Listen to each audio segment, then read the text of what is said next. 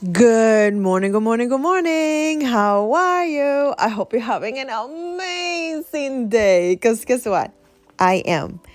Today I'm going to help you make a decision that you think you don't know how to make.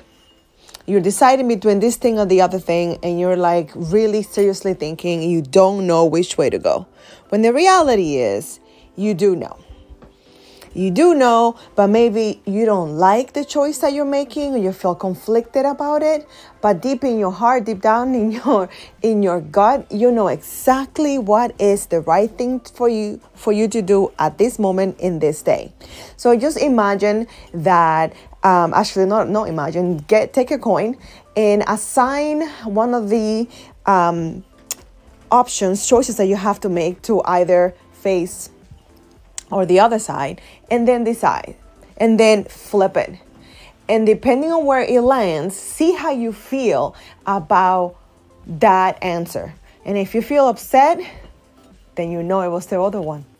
So always trust your gut, because you know, sometimes we just overcomplicate things. Oh, what if it's this? What if it's that? No. You know. You know. Trust that instinct and trust that what you have decided is the right thing. Always ask yourself first before you ask other people. Give that a try. Let me know how it goes.